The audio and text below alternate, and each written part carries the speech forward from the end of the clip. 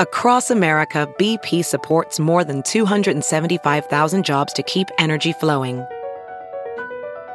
Jobs like updating turbines at one of our Indiana wind farms and producing more oil and gas with fewer operational emissions in the Gulf of Mexico. It's and, not or. See what doing both means for energy nationwide at bp.com/investing in America. Coming up on the Science Revolution, Nick Dearden is here with Global Justice Now. Should America have a people's vaccine? Nick is calling for an immediate suspension of patents on COVID-19 vaccines and an international plan to ramp up production as rapidly as possible. Barry C. Lynn from Open Markets Institute drops by on how monopolies have created a crisis in the food industries. Zach Corrigan is here from Food and Water Justice on how pork slaughter plants with self-inspection rules are not working well and endangering our health. Stay tuned.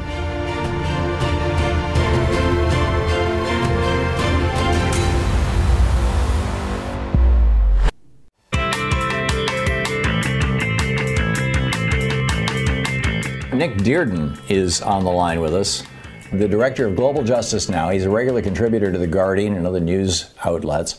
He's the author of a book called Trade Secrets and founder of the UK's Stop Trump Coalition. The website, globaljustice.org.uk, and you can tweet Nick at either Global Justice UK or Nick Dearden, Dearden 75. Nick, you're writing about, or your organization is talking about a people's vaccine. We've got the world desperately in need of 7 to 14 billion doses of vaccine. We've got literally hundreds or thousands of companies all around the world in various countries, and dozens of them here in the United States, that routinely manufacture vaccines, but they're not manufacturing COVID vaccines because our patent laws are restricting it to a few relatively small number of companies that are making some really serious money on this.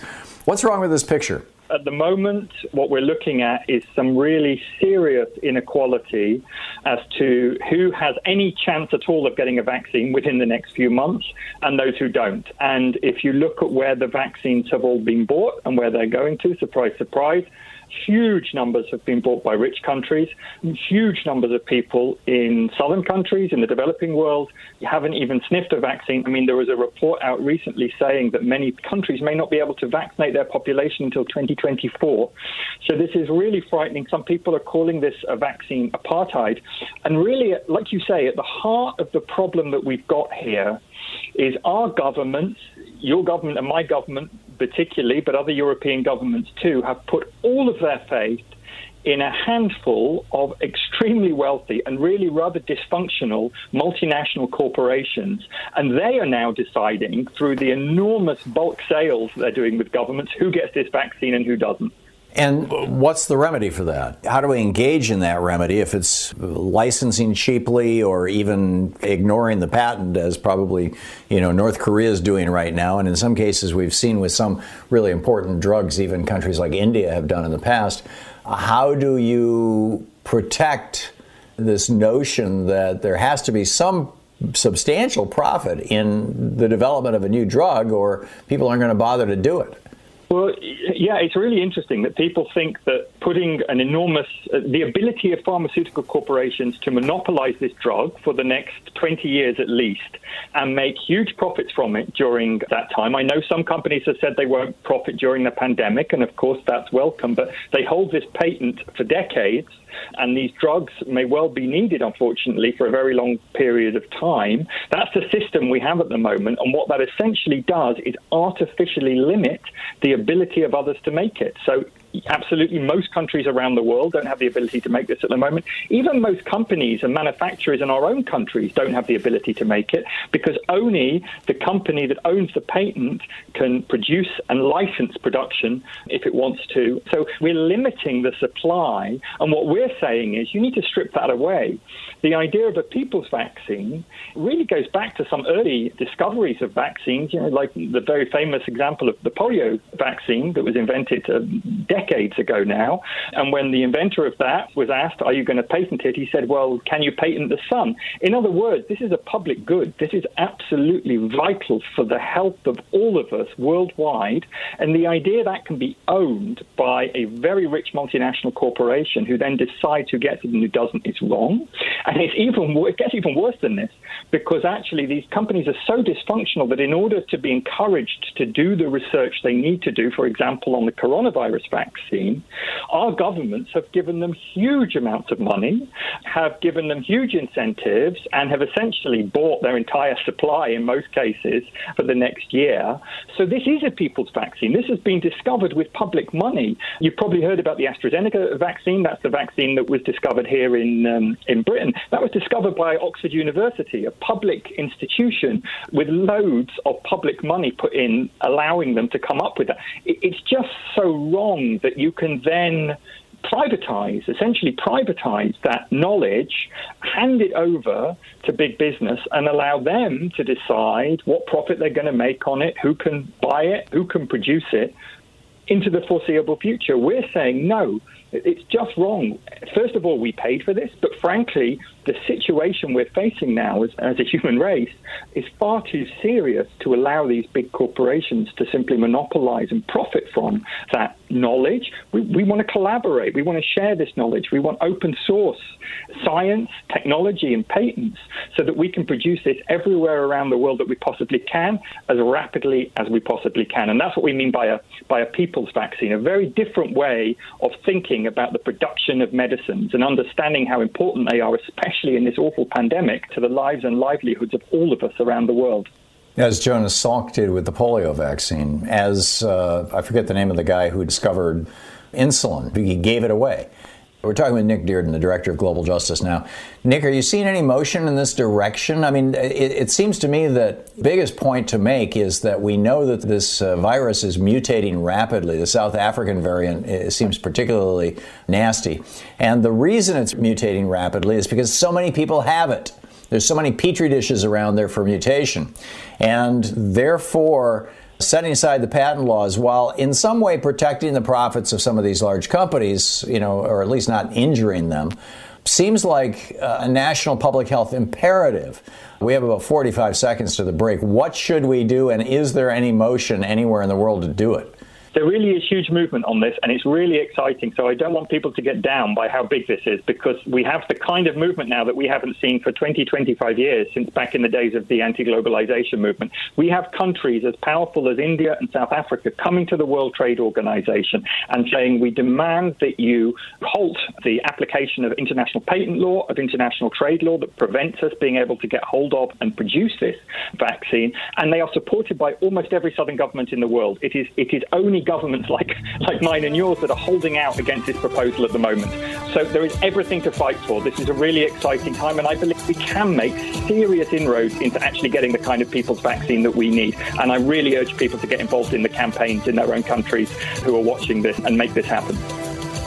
Great. And you can find out all about it at globaljustice.org.uk. Nick Dearden, the director. Nick, thanks a lot for dropping by. It's great talking to you again. That's a pleasure. This is the Tom Thank Hartman you. Program.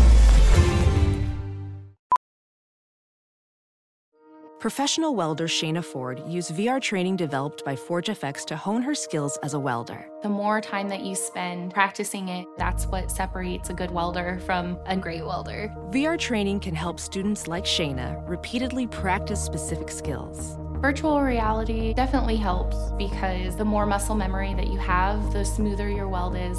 Explore more stories like Shayna's at meta.com/metaverseimpact.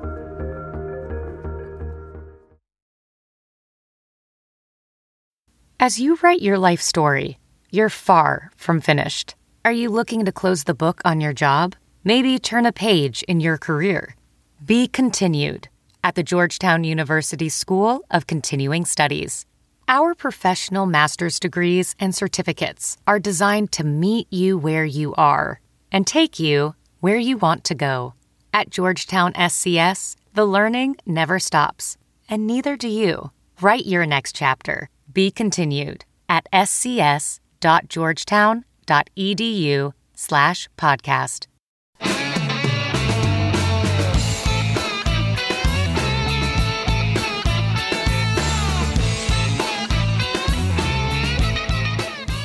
Barry C. Lynn is with us. He's the director of the Open Markets Institute. He's got a new book out, Liberty from All Masters. OpenMarketsInstitute.org is the website. Barry C. Lynn, Lynn, is his Twitter handle, or at Open Markets. And Barry, welcome back to the program. It's always great to hear from you. You are off on a new hunt here with this brilliant science piece. You know, this whole idea that the food monopolies are creating a crisis. I've talked many times in this program about how, you know, when Reagan stopped enforcing the monopoly laws back in 1983, that this led to a disaster in family farms. Friends who had family farms in Michigan back in the day, and, you know, Willie Nelson was up there doing farm aid, trying to help these people out because these giant ag businesses were just running them out of business. Apparently, there's a new problem. Tell us about it. The problem now is the consolidation of power over our agricultural systems, our farm systems, our food systems. You know, we've been approaching it mainly as an issue of, you know, how it affects the ownership. You know, it's like who gets to be a farmer, or who gets to sort of own land. And those are still extremely important issues that we are fighting with on a day-to-day basis all across this country. But there's this other problem, which we're actually just really starting to focus on now in a real way, which is the way in which consolidated agriculture affects the environment, affects our lives. I mean, one of the things that our group did this year, Open Markets, is we did a bunch of work just looking at how consolidation in the slaughterhouse industry contributed to the COVID epidemic in a number of ways. And actually, this is people have looked at this somewhat, but this is a new frontier for really sort of both understanding monopoly, the dangers of it, and fighting monopoly. And you're suggesting that Joe Biden specifically do something about this, that this can be done by executive action, and I'm assuming legislation? Yeah, absolutely legislation. You know, the people are sovereign through Congress. We can kind of do what we want, as you know. But the executive has immense power to change this. The Department of Agriculture has, and this is something we've forgotten, the Department of Agriculture, going back to the 1920s, has immense rulemaking authority. It can essentially create markets, establish markets, regulate markets as it sees fit. And that means that if it wants to make sort of essentially outlaw Tyson's, if it wants to outlaw JBS, if it wants to outlaw Smithfield, it can do so. Tom Vilsack, who's a new head of Department of Agriculture, he can do so. And that's something that our group has looked at in great depth, which is the rulemaking authority of the executive. And people should remember that Tom Vilsack was Secretary of Agriculture under Obama for 8 years, during which time he did nothing to fight monopoly, and pretty much everything he could to sort of foster further consolidation. Well, I've heard him described as the man from Monsanto. I don't know if that's a reasonable description, but it seems unlikely that he would ban any of these companies. But, you know, the FCC, for example, used to have local ownership rules around radio and television stations that many people are calling for a return to that would effectively, from the bottom up rather than the top down, I guess, would break up these giant monopolies that only program right-wing talk radio. Would it not be possible to do something like that? I mean, what are the specifics of policy that you'd like to see put into place that would protect the family farm and also perhaps minimize the massive environmental damage, both locally in terms of waste and globally in terms of emitted methane, that's being done by these massive hog, beef, and chicken operations that are owned by this small handful of very wealthy companies? Yeah, and actually just simply moving towards a more diversified, more distributed farming system, actually, you know, for small family farms, just moving physically towards a system that reinforces the small family farm, that immediately begins to deal with a lot of the environmental problems, because you're actually distributing waste. You're distributing, you know, across the landscape. You're not concentrating it in a couple of places. You're not putting all this amazing stress on a couple of certain sort of water supplies, under certain parts of our country. But how do you do that? Again, it's like, we can do this legislatively. Tom Vilsack can begin to do this tomorrow. As soon as he sits down in that seat, he can begin to use the power that was put into the USDA by Congress for precisely crises such as this. Now, you say, well, is he going to do it? Well, Tom Vilsack has shown no inclination whatsoever to actually do it. But the Biden administration, we've seen a lot of good action, a lot of good intent on their part in actually dealing with monopoly. They seem to be elevating a number of very good people in different positions across the executive. So there are people in the White House who we are pretty confident have some inkling of how bad the situation is. And so there is an opportunity here for the White House, for Joe Biden, basically to call his friend Tom Vilsack and say, Tom, why don't you really start to use your power and fix this? Yeah.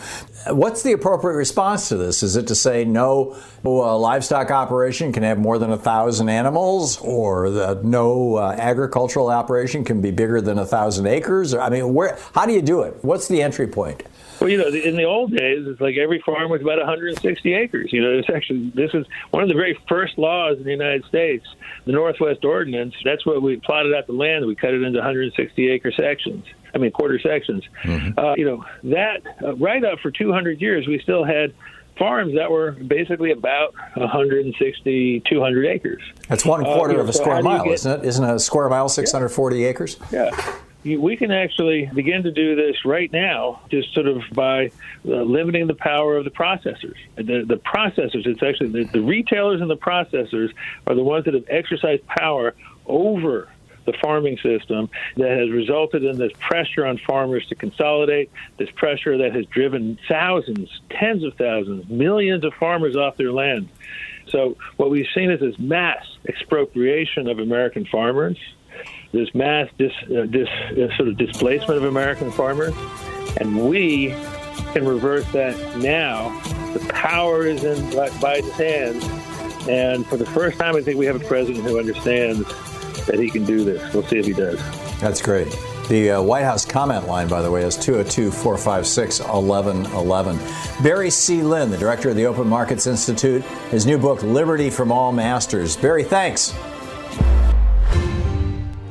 So let's do a deep dive into some science having to do with our food supplies. Zach Corrigan, the senior staff attorney with Food and Water Justice, program of Food and Water Watch and Food and Water Action. foodandwaterwatch.org is the website. Corrigan Zach is the Twitter handle at Food and Water. Zach, welcome back to the program. Tell us about what we're discovering on pork and the so-called self-inspection rules. As you probably recall, in 2019, the Trump administration radically rolled back government inspections in swine slaughter plants. This is where most Americans get their pork, and they rolled it back by transferring critical inspection activities to the plant employees themselves. No mandatory training, no standards, while allowing these slaughter plants to increase their line speeds without limits. And consumer groups, not surprising, like ourselves, sued. And last week, what we introduced in our case was newly acquired evidence showing that the plants that were piloting these new rules had nearly double the violations for fecal matter and digestive contents on carcasses in the years leading up to the Trump administration's finalizing of the new system. So, in other words, the Trump administration said to the people who are slaughtering pigs, you can have your own oversight. We're not going to provide oversight to you. And now more and more of the pork that is showing up in our supermarkets and in our restaurants and whatnot is covered with pig poop? I mean, basically, is that the bottom line here?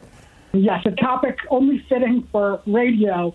What this data shows is that the swine slaughter plants that were left to police themselves under the Trump administration's new inspection rules had more fecal matter and digestive content that ends up in the food we eat.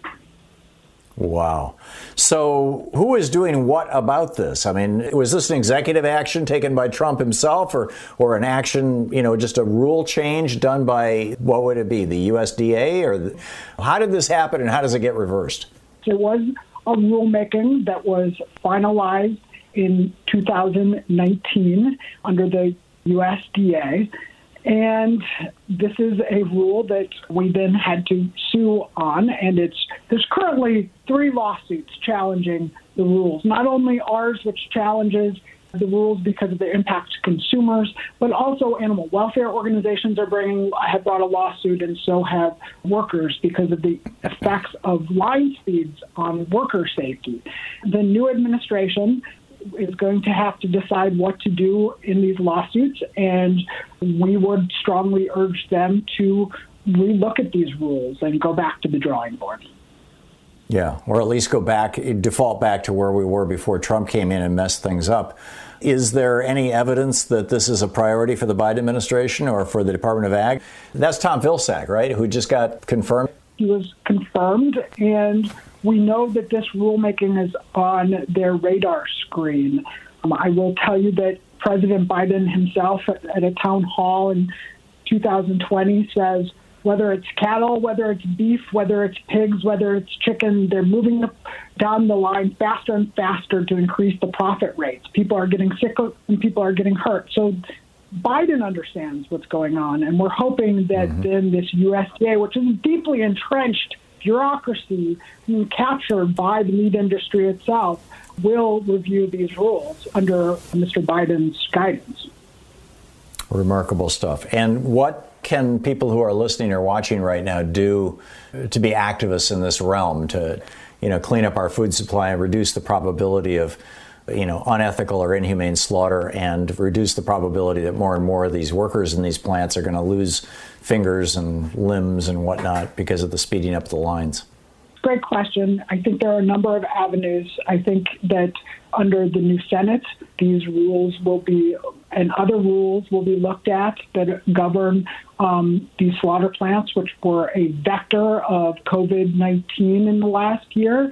So they can certainly call their elected representative, House member and senator and say that they want action on this. And then we're hoping that the administration reverses the prior administration's course. And if that's the case, there'd be opportunity for the public to weigh in and provide comment. Great. Okay, Zach Corrigan, the senior staff attorney with Food and Water Justice, part of foodandwaterwatch.org, and Twitter handles Corrigan Zach, Z-A-C-H. Zach, thanks a lot for dropping by. It's great talking with you, and you're always so informative. I appreciate it. Thanks, Tom.